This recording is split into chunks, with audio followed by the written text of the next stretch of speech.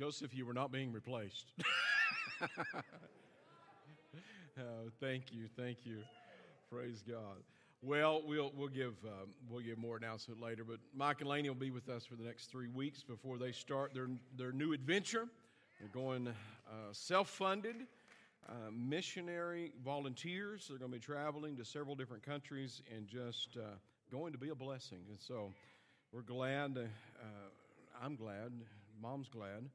They're at the house with us for a few weeks. So I want you to take your Bibles with me and let's go over to Mark, the 5th chapter. Mark, the 5th chapter.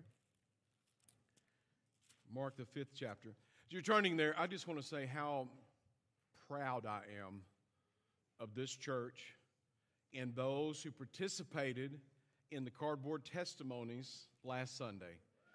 That was tremendous. It was absolutely tremendous. And it takes a lot of guts to step out there and say, this is where I was at, but this is what God has done. And man, what a powerful, powerful service. I just was just been basking in that all week. And I just want to say thank you for those that participated and just letting your testimony of Christ be seen and heard. We'll do that again one day in the future, but I just want to say thank you for those that participated. As we continue our Freedom series, I want to encourage you. I haven't been out there. I kind of somewhat guilted them into signing the sheet last Wednesday when it came to fasting, but let me just extend that guilt on to this group so that you won't feel out of place or neglected at all. But seriously, we don't want to just have a series of meetings. We want to have a move of the Spirit of God. We want to see lives touched, lives changed, lives transformed. And many times, folks, God will bring a blessing forward, and then there'll be an onslaught of the enemy. You see, when you'll have the fire burning, and you'll be there warming yourself by the fire, and all of a sudden the serpent will reach out and grab you. You know what you do? You throw him right back in. Wait, it was supposed to kill Paul. No, you just throw it right back in. So don't be surprised when you step up and declare what God has done. If there's some sort of hellish backlash, it's all right. God's bigger than all of that. Just throw it back in the fire and keep on praising, keep on doing what you're doing, and don't get alarmed at the voices that hit you and the things that happen, okay? Fair enough? But we don't want just a series of meetings. We want a move of God because souls are at stake. And so let me encourage you. We're going to be praying the church, not this Monday. Next Monday will be open from 9 to noon, Monday, Tuesday, Wednesday. And then we're calling forth for a fast, asking you to fast. You can choose your fast. I'm not going to tell you what to fast. If you want to do a Hebrew fast, you can do that. You can just not eat until 6 o'clock that evening, and then you get that one meal. Don't gorge until midnight. But still, again, you can do what you want to do. Some of you say, well, I have dietary restrictions. I do too. I've got to eat all I can every day. But nonetheless, how do I maintain this? I've got to put fuel into it. I understand that. You know, the worst thing about fasting is you get hungry. So when you're fasting food, but let me encourage you, if you can't do that, you choose your fast, okay? Sugar, fish. I'm fasting sardines and crackers. But anyway, you choose your fast and just let it be between you and God. Amen? All right, let's look at Mark, the 5th chapter, as we continue on our Freedom series. And as we look at this today, the man with the legion of spirits, this demonized man, we're going to be looking at a worst-case scenario. I think we could call it a worst-case scenario to discover the miracle-working power of the gospel. So you may have got a very difficult situation you're in or you've come out of. We look at this man, and he's pretty worst case, okay? We'll get into that. But see, it's not just the deliverance we're looking for. It's not just the rescue we're looking for. We're looking to be empowered to live free. It's not just being free, not just coming out of the cage, but it is living a life of freedom And today I'm going to talk to you about being empowered to live free. Holy Spirit, I welcome you wholeheartedly into this house to do what only you can do. Move, Lord God, that our hearts may be changed and transformed into the likeness and the image of Christ. And Lord, we love you and thank you today. Let's look here, beginning, we're going to read a number of verses. Then they came to the other side, this is Mark 5. Then they came to the other side of the sea, that Sea of Galilee, to the country of the Gadarenes. And when he had come out of the boat, immediately there met him out of the tombs a man with an unclean spirit, who had his dwelling among the tombs. And no one could bind him, not even with chains. But he had often been bound with shackles and chains, and the chains had been pulled apart by him, and the shackles broke in pieces. Neither could anyone tame him. And always, night and day, he was in the mountains and in the tombs, crying out, cutting himself with stones. And when he saw Jesus from afar, he ran and worshiped him. And he cried out with a loud voice and said, "What have I to do with you, Jesus, Son of the Most High God? I implore you, by God, that you do not torment me." For he said to him, "Come out of the man, unclean spirit." And then he asked him, "What is your name?" He asked him, what is your name? And he said, "My name is Legion, for we are many." Verse 10, also he begged him earnestly that he would not send him out of the country. Now a large herd of swine was feeding near the mountain, so all the demons begged him, saying, "Send us into the swine that we may enter them." And at once Jesus gave them permission. Then the unclean spirits went out, entered into the swine, and there was about 2,000. And the herd ran violently down the steep place into the sea and drowned in the sea.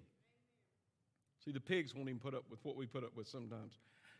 So those who fed the swine fled, and they told it to the city and in the country, and they went out to see what it was that had happened. And they came to Jesus and saw the one who had been demon-possessed, had the legion, sitting and clothed and in his right mind. They were afraid. Those who saw it told them how it happened to him, and he had been demon-possessed, and about the swine. They began to plead with him, plead with Jesus, "I want you to depart from our region." And he got into the boat. He and who was demon-possessed begged him that he might be with him. However, Jesus did not permit him, but said to him, "Go home to your friends and tell them what great things the Lord has done for you, and how he has had compassion on you." And he departed and began to proclaim in Decapolis all that Jesus had done for him, and all marveled. Wow. Now let me say to you today, as we look at this, being empowered to live free. Being empowered to live free. See, we could have the sin debt paid for and still live destructively. You could have the power of the devil and his strength. He could be judged and even bound, and it's still not going to change you entirely. It's true. When Jesus came, he paid the sin debt with his sacrifice. We have to accept him as Lord and Savior in order to have that benefit of our sin debt being paid for. The enemy was also judged on the cross. So we understand that his power in a covenant person's life he may come against you, but we have power through the blood of Jesus Christ and his sacrifice. Amen? But see, we can have those two aspects, but if you don't conquer self, if God did not empower us that we may walk in the authority to overcome ourselves, we would fall right back into those same holes on those same sidewalks if we continue to move forward without the empowering of God's Spirit. Amen? So let's look at Gadara, the place that he's from. Some of your Bibles may say the Gerasenes, and that's all right. It was the same general region. In fact, there was a city, the Decapolis, and this city was part of the Decapolis, which means 10 cities.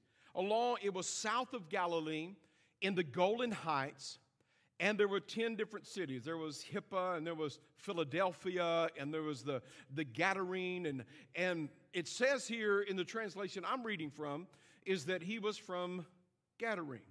So as you go south of the Sea of Galilee, you get into the Golan Heights, and there's a big mountain range there, and Gadara was positioned on one of those mountains. Now these 10 cities were Greek-speaking, Greek cities filled with paganism, and we have there, they had some measure of autonomy. They could rule to some degree until the history says that Gadara rebelled against Rome, and Rome put such oppression on them that they had to pay double tax than everybody else. So it was a rough area. And with these cities there, they were self-governing. They were kind of city-states under Roman rule. And what we see here is that just where the city was formed, up above there was all of the tombs. You could see it from the city. So you could imagine the tombs were up above, and then there's the city down below. Now I want you to notice something here, that this man, as this demonized man, the worst case scenario, he was dwelling there in the tombs. He was dwelling among the dead. We had a conversation. He conversed with the dead. Amen? This is what sin will do to us. Lead us off and set us up, and we converse with the dead. He's there, and he is self-harming. He's cutting himself with stones. He's using stones to hurt himself. Now, there may be some folks in here, but maybe you're not using stones to cut yourself, but maybe you're cutting yourself and self-destructing in other ways. Could be a bottle, could be a pipe, could be a relationship, could just be a stinking, rotten, no good, sorry attitude. Amen? There's just some ways in which you can self-destruct, bring harm to yourself. Sin happens to be the thing that causes us to self-destruct. But what we have here is this demonized man, and I'm venturing to guess he might have kept some people up at night. That's just speculation. Because he's always crying out. He's always playing his music way too loud, too many hours of the night. He's demonized. His voice can be heard down below. If he wasn't bothering anybody, he wouldn't bother chaining him up. It says they often tried to chain him. You don't often try to chain somebody that is just walking in peace. He became a frustration to all that around that region. They often went out there. I don't know how many it took, but they often went out there and they put shackles on his wrists and on his feet, just trying to bind him, to keep him quiet. And the Bible says he ripped those things off somehow or another. He found himself, he got loose. Now the Bible tells us there that as Jesus asked him his name, and I think the Lord obviously has access to all knowledge, the Lord Jesus. So he wasn't just asking him his name for his benefit. He was asking him his name for our benefit. Think about it. I'm Legion. I am Legion. He didn't talk about the others. He was speaking in first person. I'm singular. I'm Legion. But we find out that all the demons, it wasn't just Legion. See, hell is centered on selfishness, even in their hierarchy. So he's just focused on himself. He said, I'm Legion. And this is not a message on demonology, But we want to see something here. We see that there, I'm Legion. Legion, we have that reference to the Roman military. That's about 6,000 soldiers. We know that, I'm sure that there might have been 2,000 swine over there. If there were 6,000 swine, I'm sure that all of them would have ran off into the sea. But we do know there was a herd of swine, and there were 2,000 swine estimated. That's a lot of pigs that those demons were allowed to go into after they came out of the man, and they ran down into the sea and they drowned. What does that speak to you and I as far as the human capacity? If we can see the human capacity to house that much evil, don't you understand that we have the same capacity to house that much heaven? And I believe that's what the Lord Jesus was trying to express here, is to show us the capacity of the human soul, to understand that there's far more that we are capable of than what we could even imagine. Now, Jesus asked that spirit his name. But I want you to note something. That spirit didn't need to ask Jesus what his name was. He knew full well. Because the word of the Lord says that the devil believes and trembles. He knows the power of Christ. Why do you think he attacks you so? Why do you think that he comes after you the way that he does from as early of age that he possibly can? Because he knows if you come to the revelation of who Christ will be in you if you receive him, it will change his kingdom of darkness. It will destroy and push back. The greatest threat to hell today is sitting in this room right now. It's called the Church of Jesus Christ. With that comes responsibility. Now, I don't go looking for devils, and I hate when they show up. I've had some occurrences, and we've dealt in our ministry through the years. We've dealt with demonized people. They're not always the smartest things in the world. Cast 6 devils out of a young lady one night, and then one of them looked up and said, "We are all gone now." We're all gone now? So, we're not glamorizing the devil today, understand. And we're not stepping up here saying that we're experts in these areas of demonology. But what I have discovered in my journey with the Lord and dealing with human depravity and the demonization, the demon you have natural emotions, anger, fear. You have natural emotions that take place. You know, you can feel hate for someone. When a demon comes along, what he does is, with your permission allowed inside and in your thought life and such, he can so intensify that emotion. Intensify that spirit of fear. Intensify those thoughts of suicide. Intensify those spirits of hatred. Intensify. And what he offers to you in that emotional place is he offers to you what we call a stronghold. Now, a stronghold by definition is only this. A stronghold is a place of safety.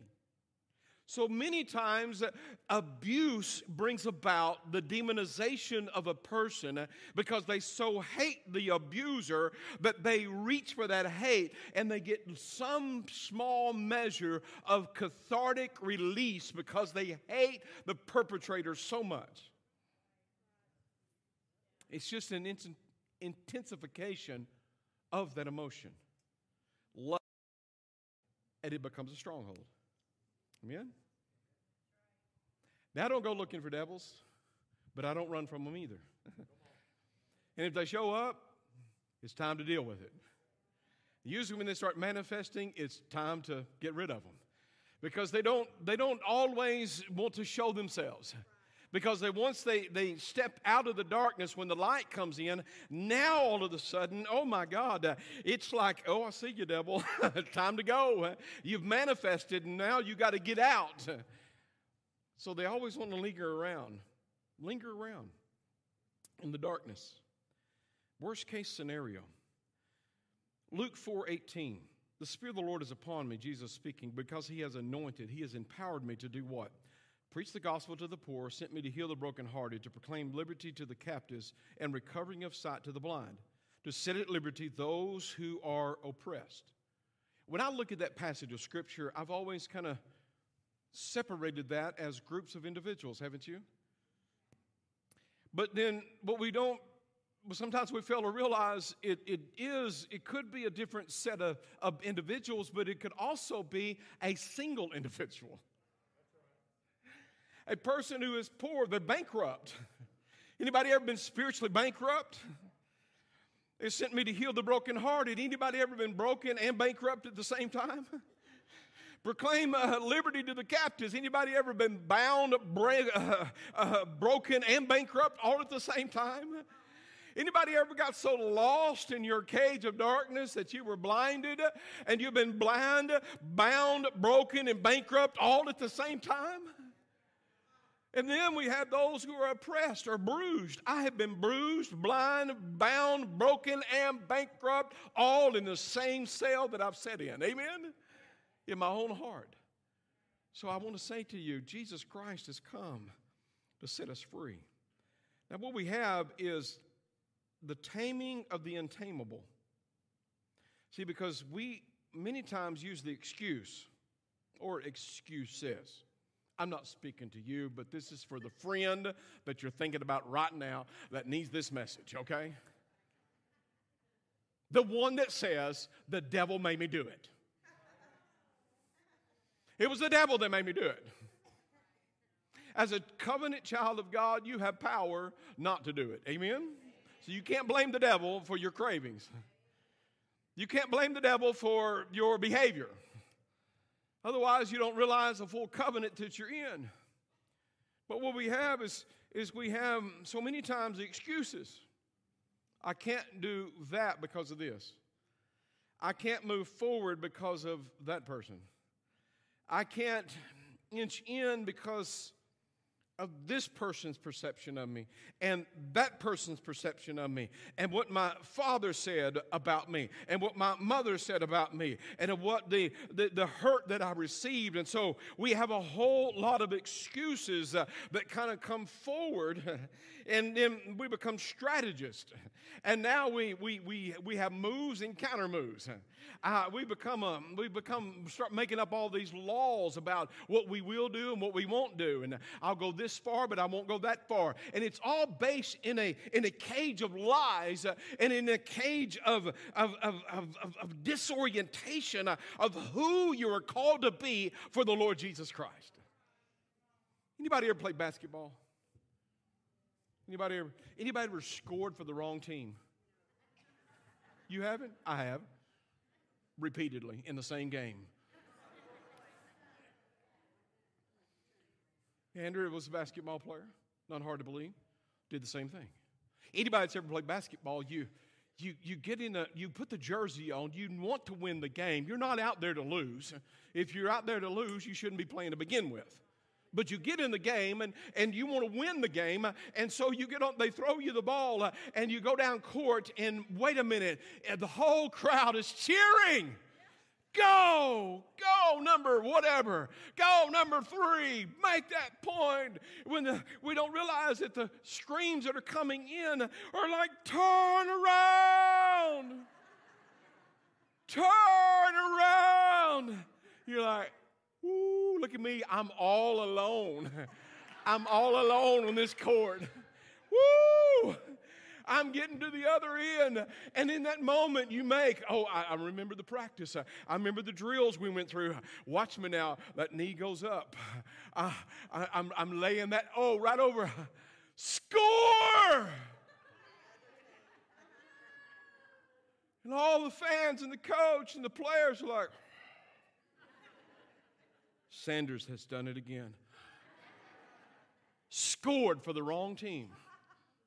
Come on. Any witnesses? Anybody done this? Andrea's coach finally stopped her at halftime and said, look, if you score 2 more points, you're going to be high score on both teams. See, but what happens to us? We get disoriented. We got the jersey on. We want to win, but we're heading down the wrong end of the court. And the screams that are coming out, the screams that are distorting, causing a continual distortion, we think it's the cheers of the home team when it's the cheers of the opposing team. And then we can't many times distinguish those noises that are coming our way. But see, the Holy Spirit will give us clarity. Amen? Taming the untamable. My God in heaven, we need to ask ourselves, am I scoring for the wrong team? You know who the devil will use? The same ones God will use. You can be a gateway of heaven or you can be a gateway of hell. Oh, preacher, you can't talk like that. Oh, yeah, I am. That's what I'm doing right now. I'm telling you this. You can be used of the devil to hurt people, and you can be used of God to help people. Happens every single day. Where we turn my mic on that one. So as we look here, I want you to notice something. Here is the untamable, worst case scenario. So we talked about the reason I brought up the demonization and the emotions. We have 2,000 swine that run off. They were looking for some dry places to land. They wanted to go into the beasts of the field before they left their region. What we have is, if you put 1 per pig, you've got 2,000. But if you do the numbers and the math and just look at the estimation of a legion, you've got about 3 per pig. Not just the capacity, but I think about the torment, the continual night and day torment that this man must have been in. I think about the emotional impact upon this man, because if the enemy comes in and he intensifies hatred, intensifies fear, intensifies all these things, what torment must this guy be in? Would you agree it's not a good situation for him? And he's crying out for help. I think a lot of what we are frustrated about in this modern age that we're living in is a generation that's crying out for help. They're crying out for identity. They're crying out for deliverance. They're crying out for hope. And they can't find it because they're living in the tombs. And instead of finding hope, what they're doing is they're hurting themselves. They're cutting themselves, trying to find some relief to the emotional torment that they're living in. And here's this man who could not be tamed by anything in the natural. Chain him up, he'll break the chains. Shackle him up, he'll break the shackles. But oh my God, he's looked from the top of that hill, from the tombs, from his place of death, from the place that he was crying out from the place of self-harm. And in the midst of that, he looks down the hillside, and from a distance, he saw in the midst of his darkness a light shining out in that darkness. And he said, oh, he didn't wait on Jesus. He ran to him. He ran to him. What is the purpose of the church of the Lord Jesus Christ? We are the city set upon a hill that cannot be hidden, because the light of the goodness of the gospel of Jesus Christ needs to be shining. So that even those that we don't reach when we come into conversation with, that can see from a great distance off, wait a minute, there is the hope I need. There is the one that I'm looking for. His name is Jesus. He doesn't look like these other spirits. He doesn't act like these other spirits. Why? Because all they talk about is death. But we are going to the one who is shining in the midst of the darkness, and he runs to the feet of Jesus. Why in the world do I want to keep scoring for the enemy? Amen? When I'm on the winning side. Oh, we planted a church in the inner city of Glasgow, Scotland. We rented a hall that was there. We packed our sound equipment in and we packed it out. We started having a prayer meeting in the evening service. But before we went in, there was it Sunday night or Wednesday night? I can't remember. But before we went in to have our prayer meeting, as we were praying and asking God for revival in Glasgow, Scotland, we would go in there and there was a spiritualist group, necromancers, that would come in an hour before we came in. The same room, rented the same room. And so what is a necromancer? They were there talking to the dead. So we would come in and we would just pray. Same room, same place. Walk into that darkness. Of course, we learned to anoint the thing. Anoint the room. We'd go in there and we'd pray. Well, we got to notice it on our Sunday services. A couple of ladies started showing up. It was like, hey, how are you? We're doing good. Have I met you? No. But we were part of the necromancer group. And all they want to do is talk about the dead and talk to the dead. And we found out y'all talk to the living. So we're going to go to your place. Oh, man, I've got just a few minutes to give you the good stuff. Okay, I want you to see something here. Jesus is the light out there. And see those two ladies there, they saw a light. Never even spoke to them. They felt the presence of God. And they came in. I want you to notice when Jesus simply tells the 6,000 potential spirits in this demonized man, get out. There wasn't any huff and puff and no, it was just done. It's done. Why? Because Jesus knows his authority and the devil knows the authority of Jesus. When he says go, go. Go. Get. Sayonara.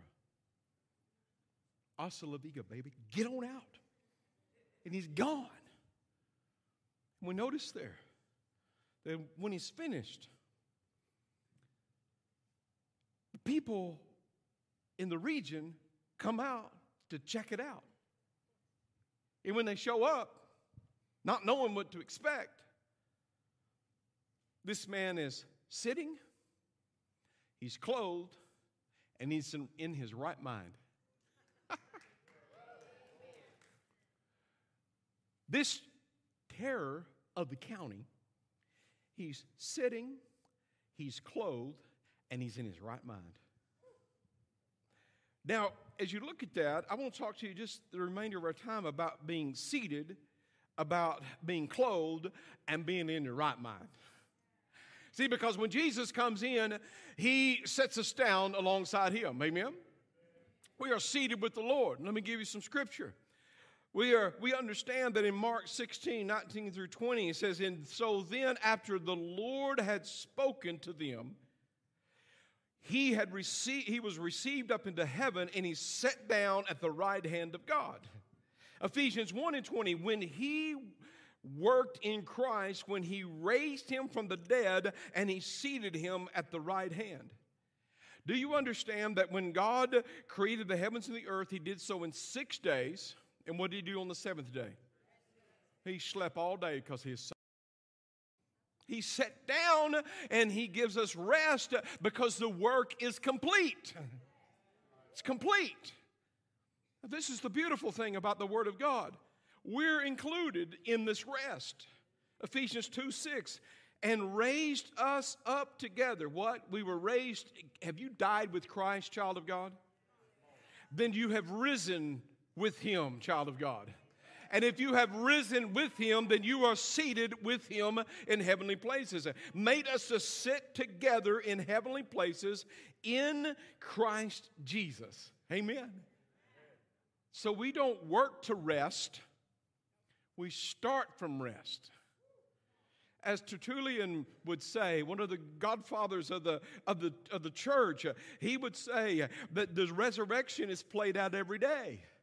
That the light dies in the darkness, but it is resurrected the next day. Now, when you go to, unless you're working the night shift, you're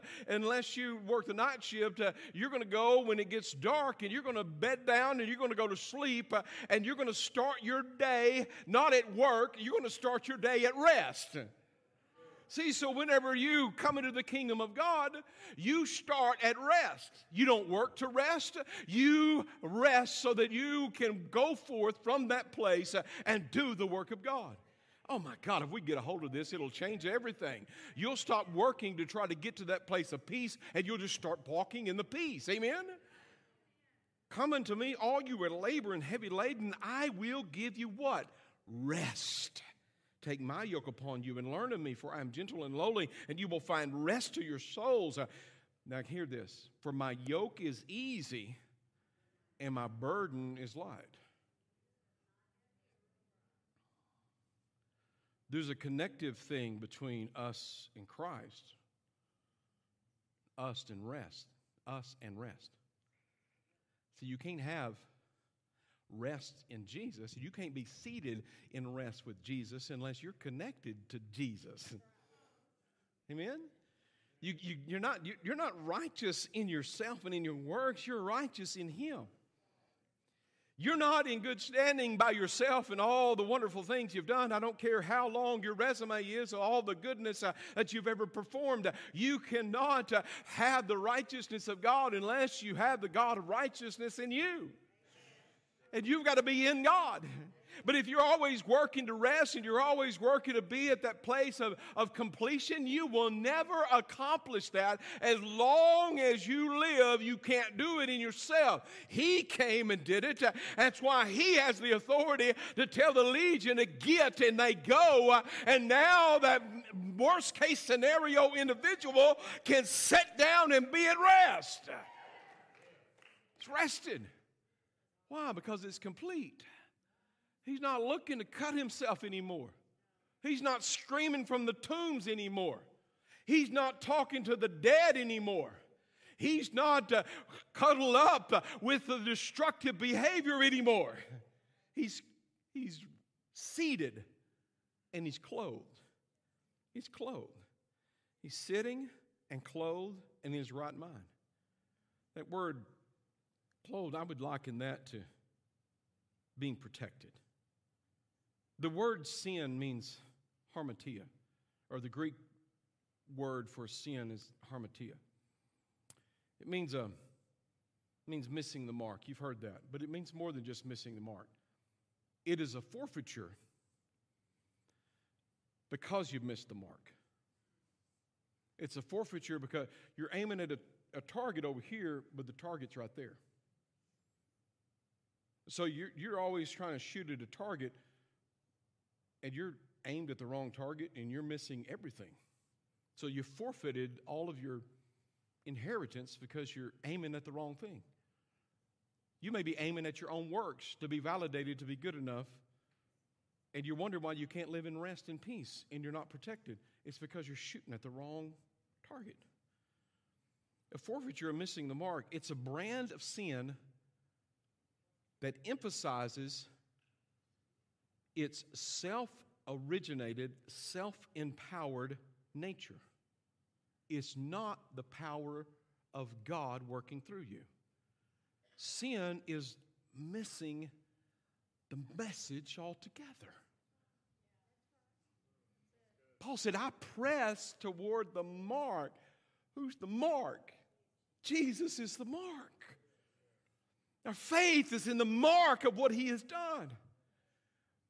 And this man As tragic as it was, all the years that he lived in this self-destructive behavior, and more demons and demons and demons and demons just kept coming. I don't know if he started out with a little and ended up with a lot, or it just started out as a lot. But there, this man so horrifically tormented, he is now resting with the Lord, and he has now hit the mark because he ran to the Lord and God set him free by his power.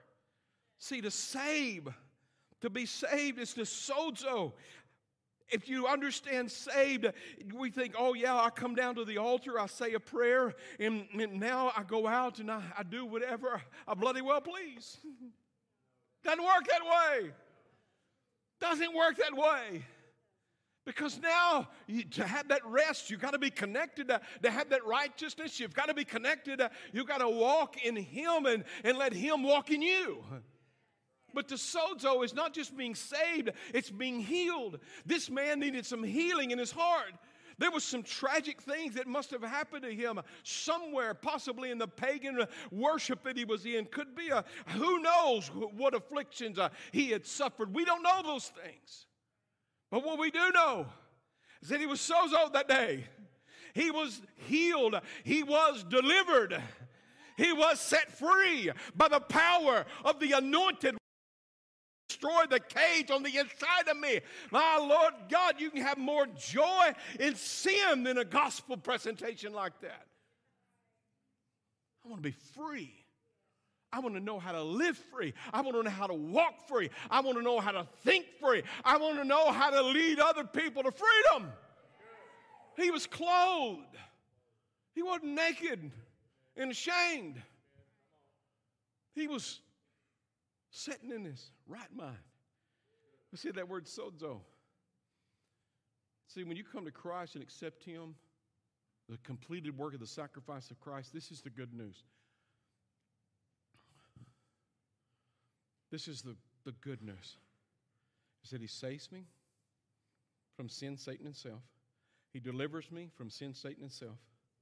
He heals me from sin, Satan, and self, and all the afflictions that's come on me. But He not only rescues me.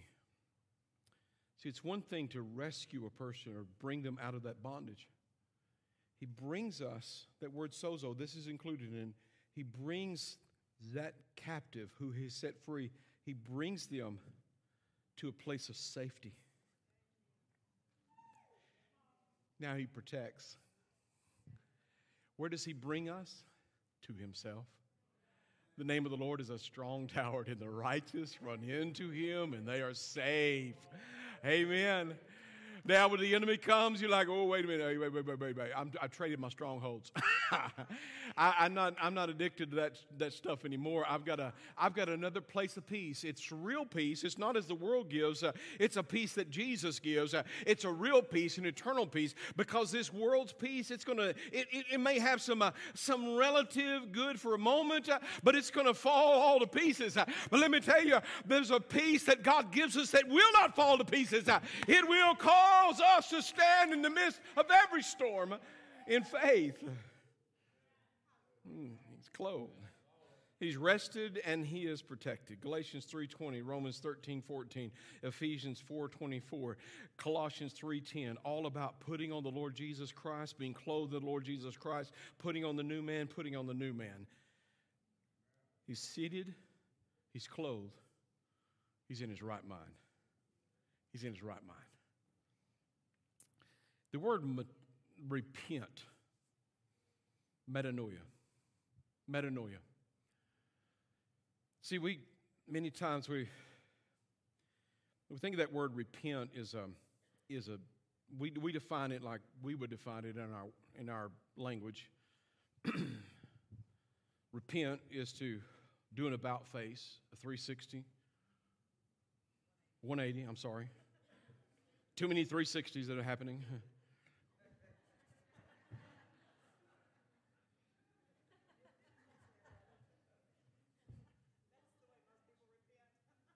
Repent.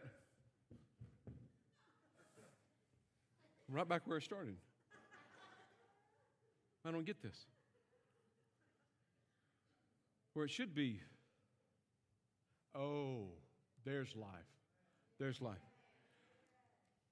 But see, it's more than just, if you look at the word repent, metanoia,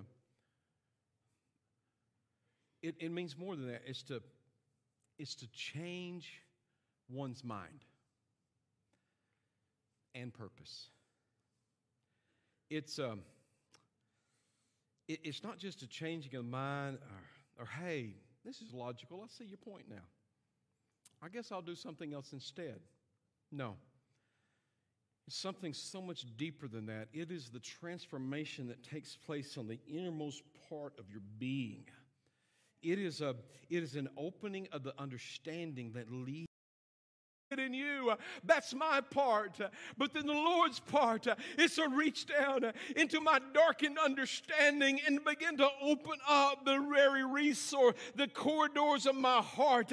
Pull back the veil just like the veil was taken down at Calvary. He pulls the veil that has been keeping me in the darkness and He opens it up, and now the light comes in, and it's the aha moment. Wait, your life is my light. I can see. I'm not a broken, tormented drug addict, abuser, self-afflicting harm. I don't have to guard myself from people. I don't have to live like I'm a caged animal. I don't live like I'm bound anymore. Why? Because I'm free. How are you free? The Holy Spirit reveals Christ to my inmost being. And now, because I have repented, God has entered in and He has transformed me into someone brand spanking new. Because I'm not living in sin anymore.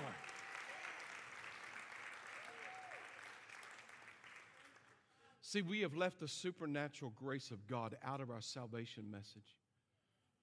We left it some mediocre, weak popularity presentation. Just come down and make this little profession. If I don't see you again, I'll see you on the other side. I don't want that kind of gospel. That's not good news to me at all. Why? Because my bad news was bad. And I needed some good news. I needed some news that says, Mike, that might have been who you were. That's not who you are. This is who you are now.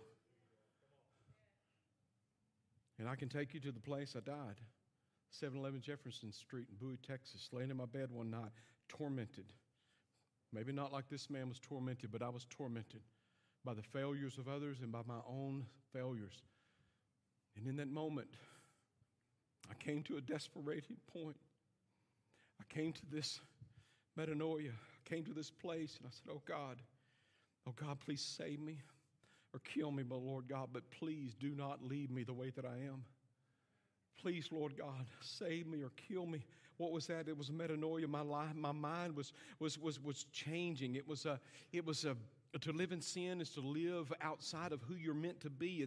It's to live in this state that you're living and you're just literally out of your mind. Your decisions don't make sense. Why do you keep self-harming? Why do you keep hurting those that are around you? Why do you keep self-afflicting? It's because you're not living in the fullness of Christ, because you're there in that place and your mind has not been altered because your heart hasn't changed. But my God, if you will get to that place, let's say, Lord, change my mind and you will change my purpose. And Lord God, I'm living like a lunatic, doing the same thing and everything, expecting something different, but it keeps coming out the same results. God says in that moment, I can take you and put the right mind in you. Let this mind be in you, which was also in Christ Jesus. Where you get out of this self-destructive behavior because you stop being so blasted selfish. You know where 9/10 of all marriage relationships would be healed? If you would look in the mirror of self and you would ask God to show you really how selfish you really are. how much you are really after your own self-interest instead of the interest of that other person. There would be a cure for many a relational problem. Amen?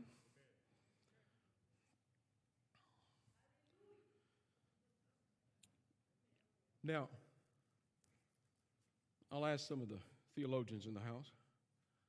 Those of you who are nervous, I am quitting.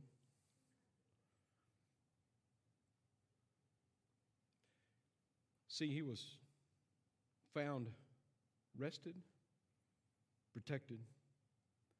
He's now in his right mind. Now God can redirect him. Jesus redirected him. I want to go with you. No, I got something. I need you. I got an assignment for you. What's your assignment? See, you lived up here in the tombs and you've made yourself infamous. Now you're going to go out and tell your story and you're going to make God famous. You're going to go out from where you were, living, talking, living with the dead, self-afflicting harm person. You're going to go and that crying out, you're going to tell them your story. So everybody, I'm guessing that, see, because it says he went out to the Decapolis. The Lord said, go to your friends and neighbors. I don't know that everybody knew him. But I think everybody, or he knew everybody. But I think everybody knew him.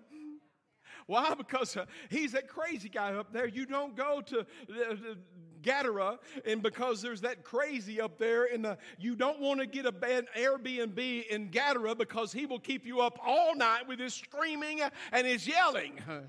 You can't go look at the grave sites and look at the tombs because there's this crazy naked man living in the tombs. And you're going to know him because he's got all these scars and blood all over him because he keeps hurting himself. He was infamous. The Bible shows us he became one of the first evangelists. You don't know everybody, but they know you. Now you're going to go to these 10 city-states, and you're going to tell them what I did and how God delivered you. So, see, once the Lord brings you and you find your place of rest and you understand your protection, now you get your direction. Go and tell. Go and tell. Go and tell. Don't leave out the gory details of how much deliverance that he set you free. We just want to give them the dialed down version. Yes, I was a man living in the tombs. Everything was just gloom. The Lord came by and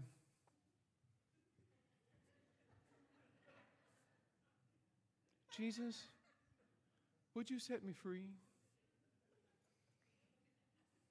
You want a daisy? Do you please?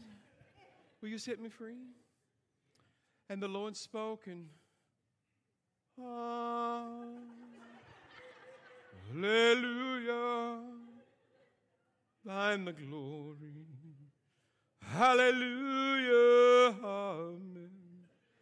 The angels joined in and it was beautiful. I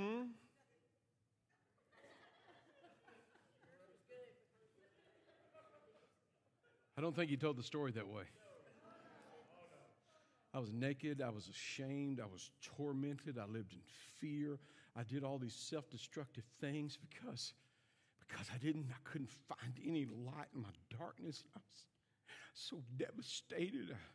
My childhood abuse and my emotional distraught, and as much as I wanted to do good, I kept doing bad, and I was separated, I was isolated, I was all alone, and there was any hope or help. No one could help me, but I saw the light, and when I saw the light, he came and set me free. He didn't clothe me first. He didn't set me down first. He didn't clean me up first. No, he started from the inside and worked my way out. I'm here today to tell you Jesus is alive and your circumstance is not beyond his reach. Worship team, make your way up. Worship team, make your way up.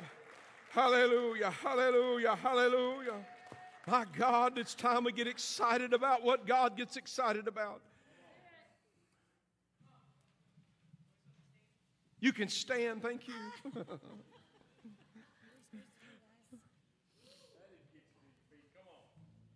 If you're in this house today,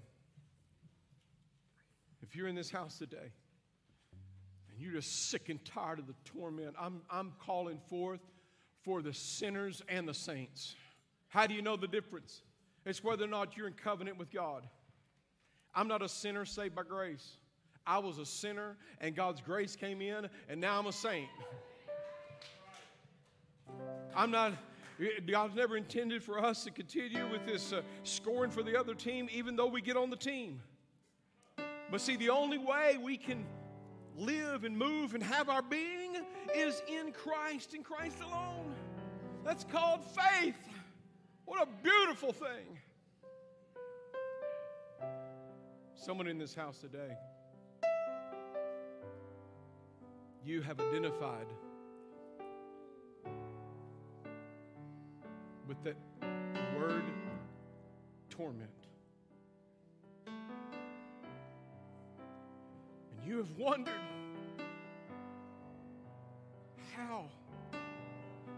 how you would be set free. His name is Jesus. His name is Jesus. Anybody in this house need to replace your fear with His love? Coming at you. It's got you so disoriented. It's time to come and get reoriented.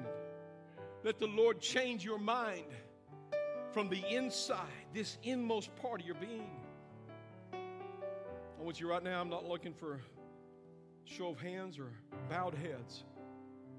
If you need to accept Christ as your Lord, step out. Doesn't matter if you've been here 1,000 years or you just his first day. Doesn't make any difference. If you're here today and you're tired, child of God, you're a child of God, you're tired of the torment that you're living in, and you're like, wait a minute. Maybe I'm not supposed to be living like this. Maybe this is not really what the good news is. It's a good news that literally delivers you out of darkness into light. If that's you, come on. Come on and say, I'm tired of the torment. Maybe you're just on your journey and you're like, oh man, I just fall into this place, and I want to be like what the story Andrea said. I want to come to the revelation where I'm not even going to go down that street anymore. I'm not even going to go down that street anymore. Come on, these altars are open. I feel the joy of the Holy Spirit saying, I want to touch somebody. I want to touch somebody.